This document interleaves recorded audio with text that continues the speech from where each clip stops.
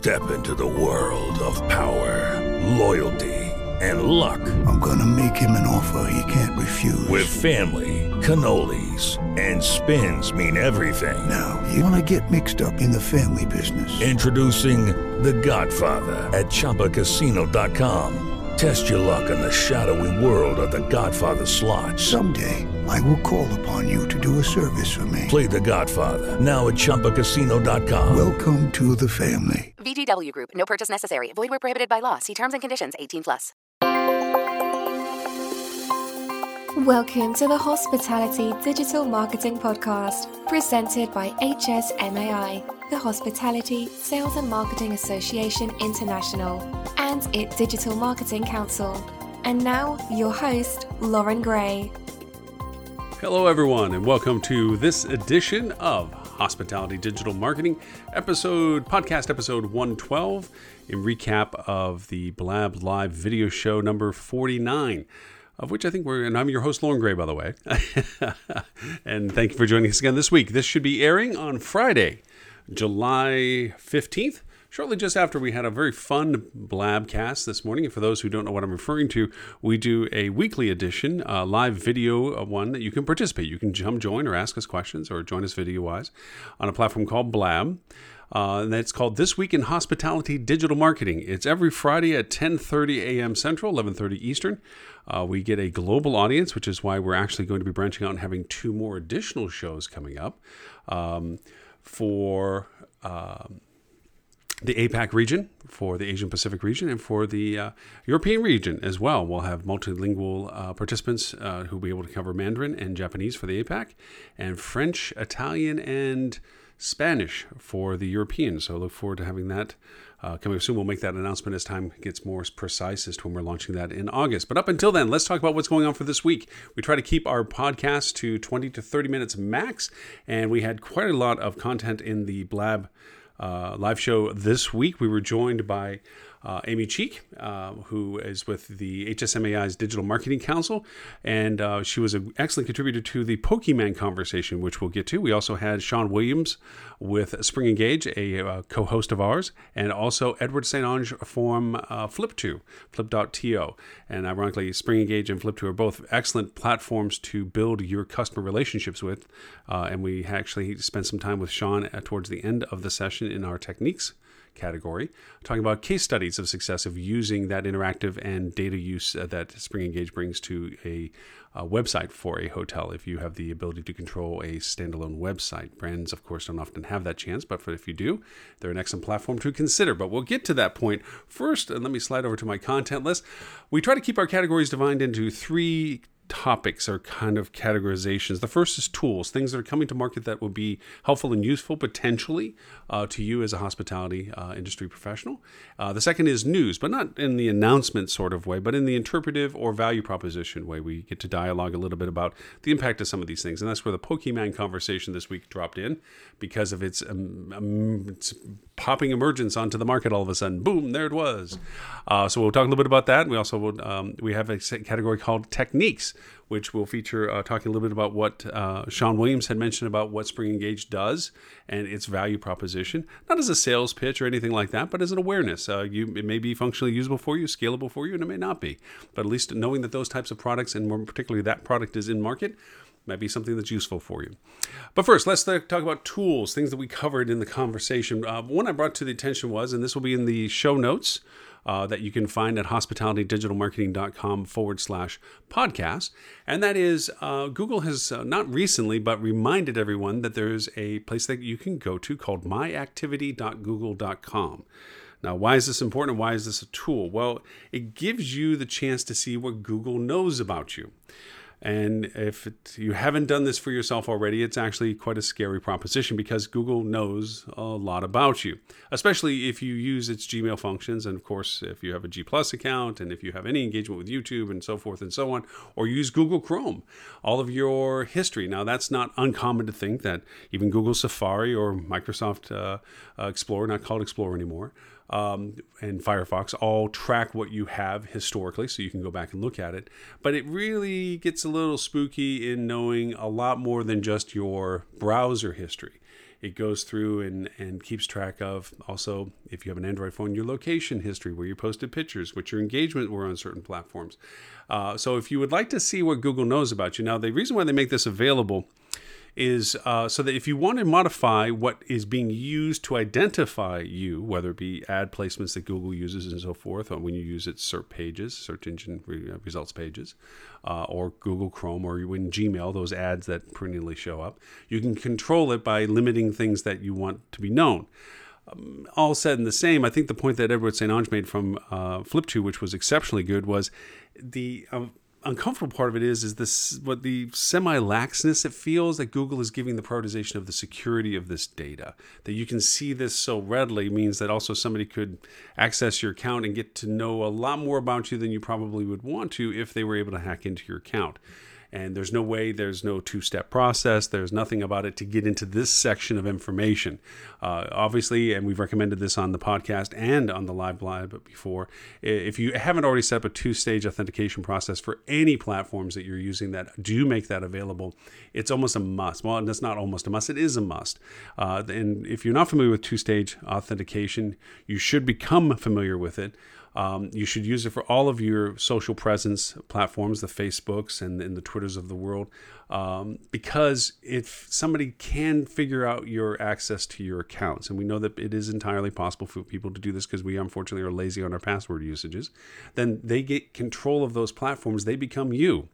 And unless you create a two-stage authentication, which requires a code that you share from a designated platform, such as your phone, your iPad, or even a friend's phone if you lose your own, or an Android phone or whatever, at least it is a slowing down thing that can be done for the average hacker, that they can't quite get past that threshold. And unfortunately, there are much smarter hackers than that can get past that as well. But at least it narrows down. You really have to be interesting enough for them to go through that additional effort to get to it. So if you haven't used the two-step authentication, please look into it for Google, for Facebook, for any platform that allows you, Twitter, LinkedIn, that allows you those authentications. You should definitely do that. And especially if it handles any currency financial transactions, two-step authentication is a mandatory must for that. All right, enough preaching onto that part. That was one of the tools that we referred to. One of the other tools that we referred to was something that Google just rolled out. It's not new, but it's new in concept, and that is Google's Travel Playbook. Now, as we discussed, and Edward asked me a very candid question, what does this mean to me? Google Travel Playbook, and we're going to share in the show notes the article not only from T News, but the SlideShare deck that Google put out as to what the Travel Playbook means. It's a continuation of the conversation of micro moments. And for anybody that's not familiar with that, Google is really presenting the fact that with the high usage of mobile now being literally the internet, the most functional use of the internet is in mobile platforms for us. It's all about the moment. I need this now. I need to go here now. I want to stay here now. I want to buy this now. And being in that point of conversion, the ZMOT, the zero moment of transition, is the most critical aspect about it. You can fight and banter about where you are in the funnel of discovery and where you are in the point of decision making, but it really comes down to when does the conversion of cash come through. And Google's Travel Playbook is lending itself. Now, my point I made about this, and I'll reiterate it here, is Google tends to give you indications as to the direction it's traveling before it gets to where you want you to go. And coincidentally, there was a recent update to Google Hotel Finder in which now there's color coding similar to how the OTAs and the meta search platforms are indicating value propositions in what it's presenting or what they're presenting. So even though everyone is thinking that Google isn't wanting to be the next OTA, and I still do not believe that they want to be an OTA, they do control the sandbox that everybody plays in, OTAs included. And I say this because from the mobile perspective, if you look at any query on a mobile phone for accommodations for hotels, you are first inundated with all the options of what Google wants to give you as information. And remember, in a conversation we've had before on this podcast, on other subsequent shows, they want to be your ultimate assistant. Ask a single question, get a single answer. So they don't want to trust it to giving you choices like, here's our best results, like the normal search pages in times past have been. They want to answer your questions. So they're taking first crack at that with their content.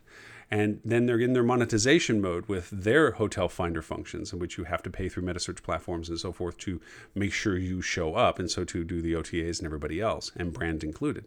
And then there's the OTA spectrum that they pay heavily for, that we pay heavily to the OTAs for, because it's rarefied air and it's very expensive to be in those spaces. And then there's the meta search platforms. Again, you also have to pay there, but the added advantage is that you can now direct them to your direct converting channel if you are using meta search tools. We've talked about those before. And then you get to the paid placements of you yourself, where you hopefully are paying enough money that you show up for yourself. And then if you're even still scrolling past that point, because we're now 4 or 5 pages down on the mobile platform to even get to it, will be the first organic key result, which hopefully, doing your SEO correctly, would be you. And it may not be you, because we know that that's always been interchangeable over the years, that it's based on relevance of the query and what is known about the person that's actually asking the question. And because of that, there's no guarantee to that organic placement even. But that's how the progression of the exposure goes. So having this travel playbook that Google is having is kind of lending itself to where they think they're wanting themselves to be in that travel space of micro moment decision making, content that's relevant to the query, content that's relevant to the person that's making the query. And I highly recommend take a look at the show notes, see the slide deck and go through. It's 41 slides, quick visual, all good, but really interesting to give you some insights as to Google's direction with this travel playbook program. One thing we didn't get to talk about on the Blabcast live show, but that I do want to mention here, is a little platform that's kind of fun, useful for hashtags, called ritetag, ritetag.com. Again, we'll be in the show notes, ritetag.com. And what this does is it helps you find hashtags and associated hashtags. See, there's lots of platforms out there that will help you find hashtags, Hashboard and what have you, and we've had them in previous shows. But this one helps you show other hashtags that might be similar to or connected to the hashtag that you're doing the query on or looking for types of. So it's useful in that plan. There is a free version of it, which will get you hooked on it.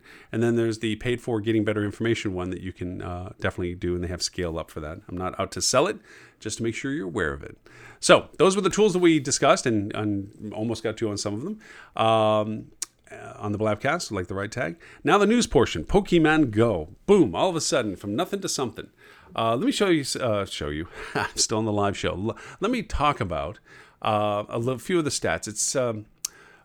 It started, let's see. It was first launched on July 6th. There are 21 million daily active users. At least 10 million current Android downloads, and this is as of 4 days ago. The percentage of Android devices in the US that have Pokemon installed on them are over 10%. That's a large, large number. The percentage of Android users that are using it daily are almost 6% of Android users. That goes back to the 10 million downloads and the 21 million active download users. The amount of time being spent on this app per day, 43 minutes. 43 minutes. Amazing, from zero to something. That is, and it's also the number one grossing download right now for both the Google Play platform and also for the iTunes as of this broadcast. It says as of the 11th of this month, so figure 5 days after it was launched, it had generated over $14 million, and it increased the value of Nintendo. This is the scary part. The value of Nintendo. We know Nintendo hasn't been one of the forefronted technologies in our space these days. It relies on its historical nostalgic value than anything else. Is $9 billion with a B dollars that it is projected to have made the value proposition of the company. That's amazing. It took from a company that was worth perhaps hundreds of millions, if then what, to now a $9 billion company because of what it has produced. Not because of the actual value of the app. That in itself is going to generate its revenue that it is, obviously $14 million a day. $6 million a day, $14 million at the onset. But it's the value of showing that it can bring to market a product like this, because you know that this is now going to be the starting nexus of other things. As Ed said on the live broadcast, that you have so many other aspects of the Nintendo ecosystem that can be brought to market between Mario Brothers and what have you, that this was probably the safer bet. Now, it only cost $30 million, if you can imagine, only cost $30 million to produce. Now, given the fact that they're producing the millions per day that they are, that was a great investment of $30 million. But can you imagine trying to get that past that on the developer, somebody to write a check for $30 million for a program that's never been seen before? But it really brings to market the concept of augmented reality, AR, and now people knowing the difference between that and VR, which is virtual reality, which is Oculus Rift and so forth. It creates a completely artificial world that you're looking in 360. And augmented reality puts a little animated creature in the camera view of your phone, so you see the real world behind this animation. You can imagine the growth potential of its usability. These are the same people, from what I understand, that worked on things like Google's Field Trip. And if you haven't ever heard of Field Trip or are familiar with Field Trip, neat platform. It was one of those, you never missed the biggest ball of twine, so to speak, as you drove by it, because it would let you know what was in proximity of where you were from a historical point of view or any category that you chose that you were interested in. It would push notification for you. It was an app that you downloaded on the phones that said, hey, you're next to this historical marker, or you're next to this. And it would not only give you directions, but it would also give you content. It was kind of like a proximity-based Wikipedia. And they did very well with it, I thought it was, but they just never came to market in such a way that people had mass adoption. I thought it was an excellent concept. As a matter of fact, some of my clients have used proximity tools like that. We're going to a museum where the docent or the curator of the museum in AR stands beside an art piece as you hold your phone up, and with your earbuds, it's like the audio tour. It describes what the art piece's intent was for, and I thought that was a very cool use of that kind of AR space. And then there were some that would allow tours of the city that would bring you to certain markers, and once you were there, would launch a presentation in AR about what you were looking at, whether it be the view or the location or whatever. Which I thought were great interpretations of AR. So Pokemon, if anything, has done ourselves our market a favor by making it mainstream of using AR as an interface. Now, what does that mean for you as hoteliers? Well, I have several links in the show notes that I have taken from HSMAI's News Insights that just got launched. So if you get the HSMAI News Insights, the links in their Pokemon article are the same ones that I'm sharing, plus I have a few extra ones. But they gave some excellent ones. The headers for them are Pokemon Go, 9 questions about the game you were too embarrassed to ask, which I thought was a neat header, but it's a good article. Everything you want to know about Pokemon Go, but were afraid to ask, another article similar in context. And how small businesses are profiting from Pokemon Go. There's also a link that was shared with Amy when she joined the live broadcast that was from Hotel News Now, which was, okay, how are we going to monetize this? Now, Amy, if you're listening to this podcast after the show, please send me a note if I missed some pieces to all the great points that you made out of all this.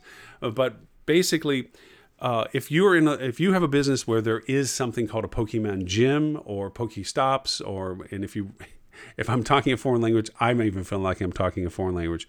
If you haven't played the game, you don't know what I'm talking about. I have played the game. I know what these are, but that doesn't mean that I'm an avid player to know how well I need to know these things.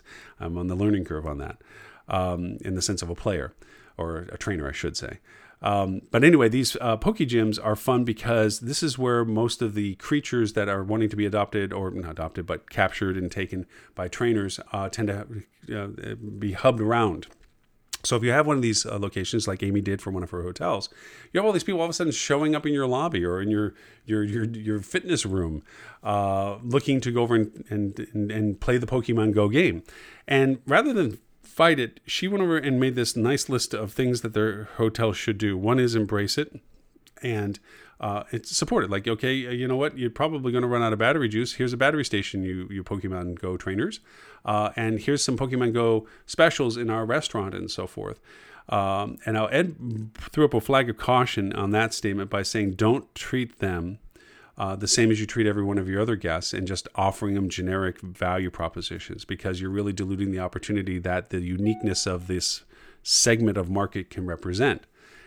Be tailored to your message, be tailored to your offers specific to them, so that they feel you're not just offering your lunch special, so to speak, just because they happen to be standing by your restaurant.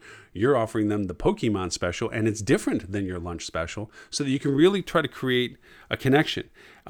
We had a good conversation towards the end of the Blabcast with a person that joined us, Sandra, who pointed out that she, in her hotel, had the perfect mix. She had most of her staff 30 and below who were avid players of the game already. Her hotel was located where there was one of these gyms, so she had this amazing amount of traffic that was coming to her hotel because of that.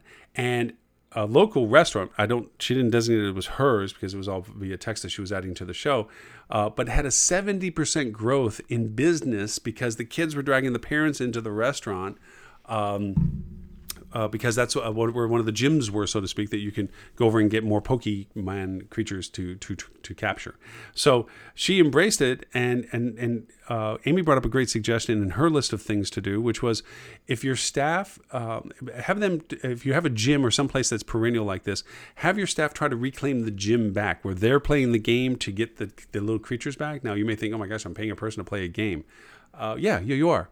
But there are other benefits to that. One is it keeps it fresh and engaging because now the people that are coming in because of this game to your business to play the game are now getting interactive with people that work in your establishment. So some of your staff that may not be the most outgoing, even if you have the 520 rule, now have a common conversation. So people now feel like they're identifying with your business because your 30 less person is telling them, go here and there's this such and such creature, or they go here and there's such and such to do, and so forth. And now that person is like, wow, you know what, I should actually look around and I might want to come back to this place, or I might want to eat at this restaurant at this hotel, or you know what, I should tell my friends when they come visit me they should hang out here or something. Whatever it is, you're creating an excuse for exchange, which I think is ultimately one of the best benefits of this game. There is articles already out, Hotel News being one of them, CNN being another one of them, where they're already talking about the fact that obviously Nintendo's going to monetize business relationships, because there are things like lures, which are things that you can buy in the game that brings monsters or creatures to the lure, and because of that, people will want to be wherever you put the lure, aka in your business, because then they can get more of these creatures because of it. So that's the only thing. Everyone can do that. Now, there's the negative of that, which you've already seen in the news, which is where people are putting lures in bad places so that they can rob. Of course, that's going to hit the news. But there is supposed to be an increased monetization potential for businesses coming in the pipe very quickly. That will be, hey, I'm a business, I want to get more people into my business, so what business lure are going to be offered that I have to pay for? And from the dollar values for the prices, it worked out to a little over $1 a person walking in your door for paying for one of these lures, which is a pretty good price when you consider if you can get them in your door and convert them to some sort of acquisition, whether it be restaurant or what have you. So, and that value proposition, not a bad thing. But the other to consider, and we did discuss this, is to make sure that, is this the audience that you want in your space, and is it disrupting the audience that you have? It's one thing to cater to an audience because of the opportunity it represents, ride that wave. Remember back in the days of Foursquare and mayorships and all. And it's, in other words, disruptive to the core business that you have. So it does have to blend correctly, and it's only for you to decide as to whether or not this business actually fits into your model stream. So think that as you look at this and look at the opportunities and things. And if your business isn't in a location which is driving traffic, then look at the new business opportunities that are coming through Pokemon, if it is of still the popularity that it has now. As we all discussed, it could be here and gone next 2 weeks, as a contributor David in our Blabcast mentioned, or it could be something that is in its first iteration and it's just in a wave of perpetual, now these are things that are going to be the type of things that roll out in the future until people get tired of it, like reality TV or something. And it will just be in another form, in another way, in another edition. So look at it critically as to the demographics it provides. Look at it critically as to whether it can provide business value to you. And then look at the options of creating all of those. So all of the links I mentioned and the ones that I didn't mention will be on the show notes at hospitalitydigitalmarketing.com/podcast. So please take a peek over to that. The other news item that we did also hit was Omni Hotels got hacked.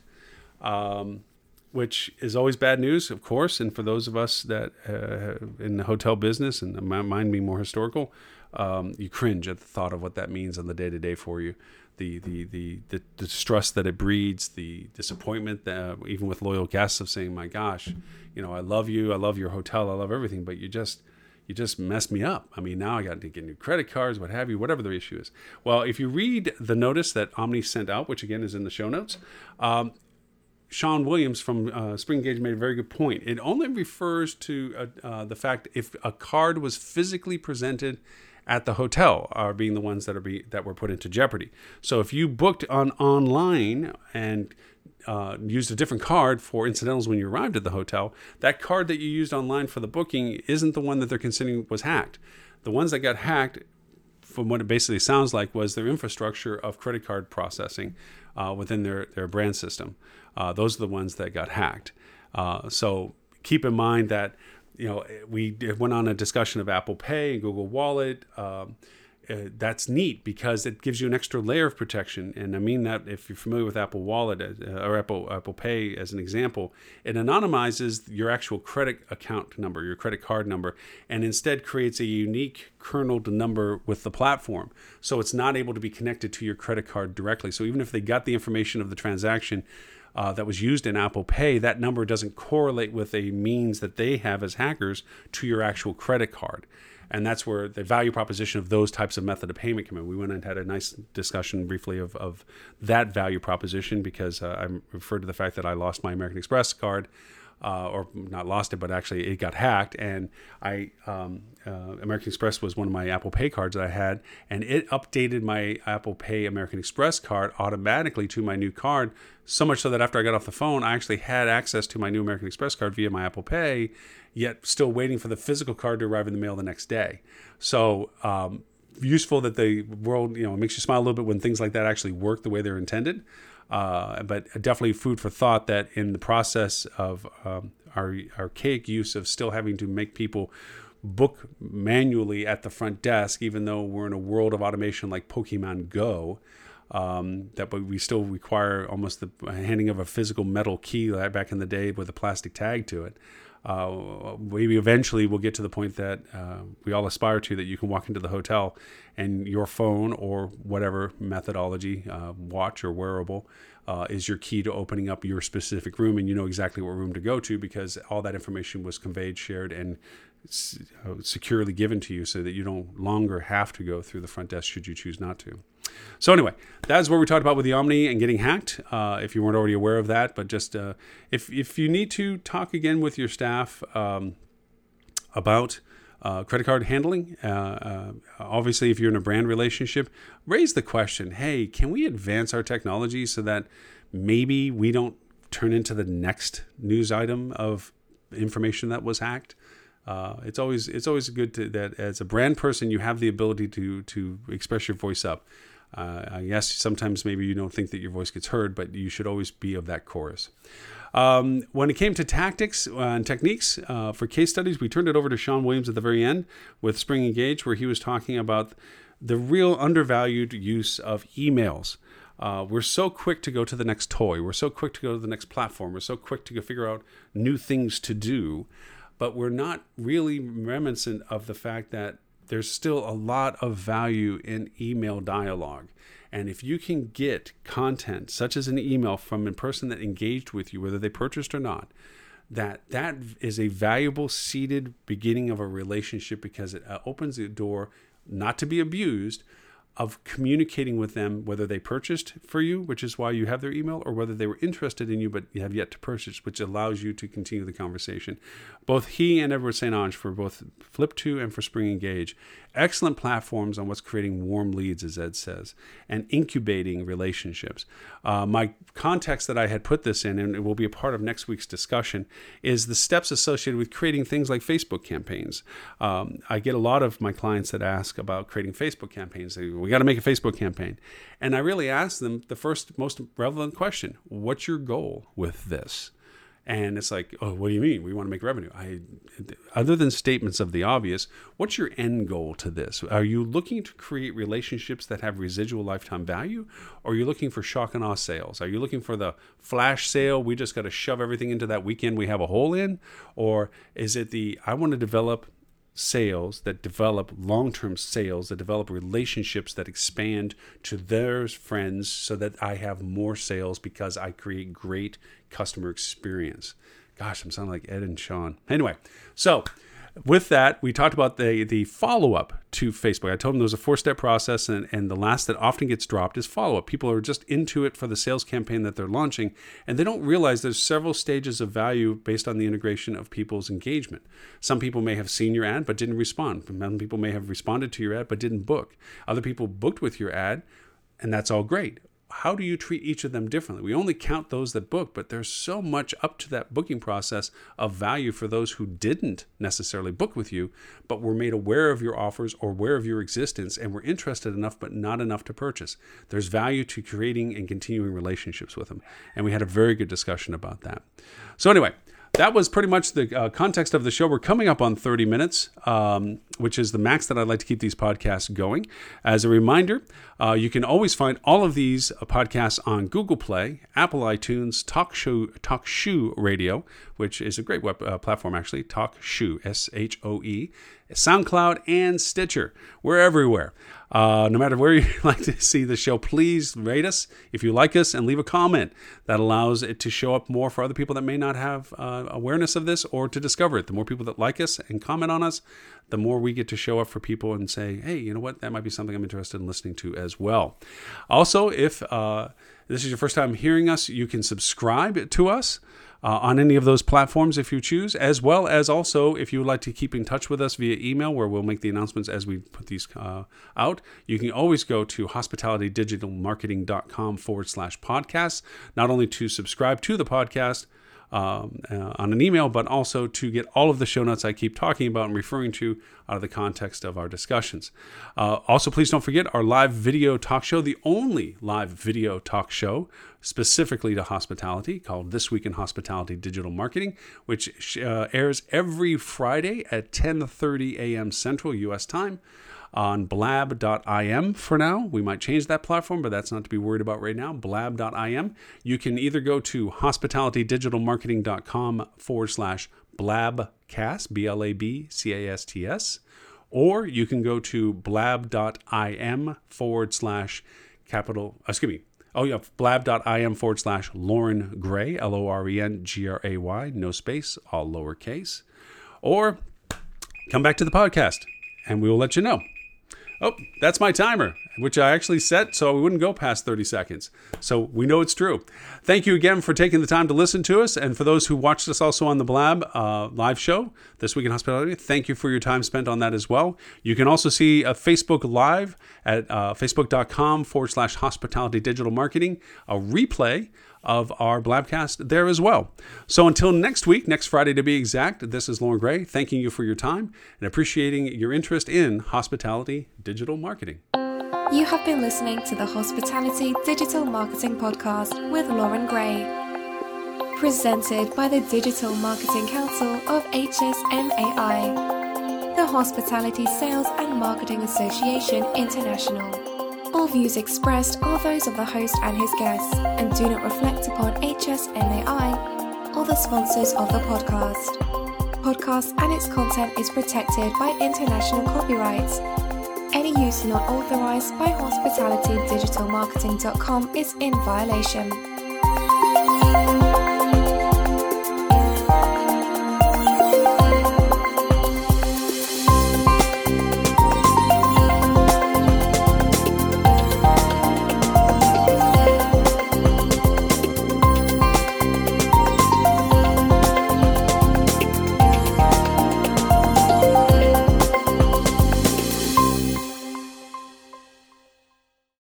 Lucky Land Casino, asking people, what's the weirdest place you've gotten lucky? Lucky? In line at the deli, I guess? Aha, in my dentist's office.